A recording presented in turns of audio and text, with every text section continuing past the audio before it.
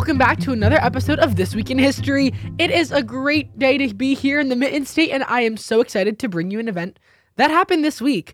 On April 19 in 1775, the American Revolution began. According to the University of Rochester, the gunfire began in Massachusetts at Lexington and Concord.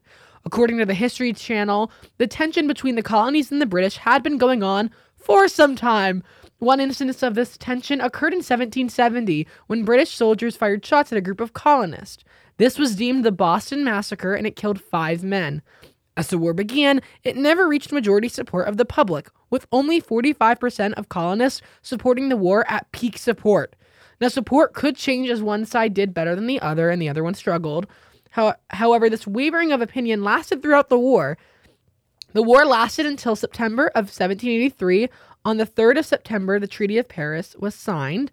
The colonies would become a nation, but this was not without the support of other countries. Spain, the Netherlands, and France helped the colonies reach freedom from the British.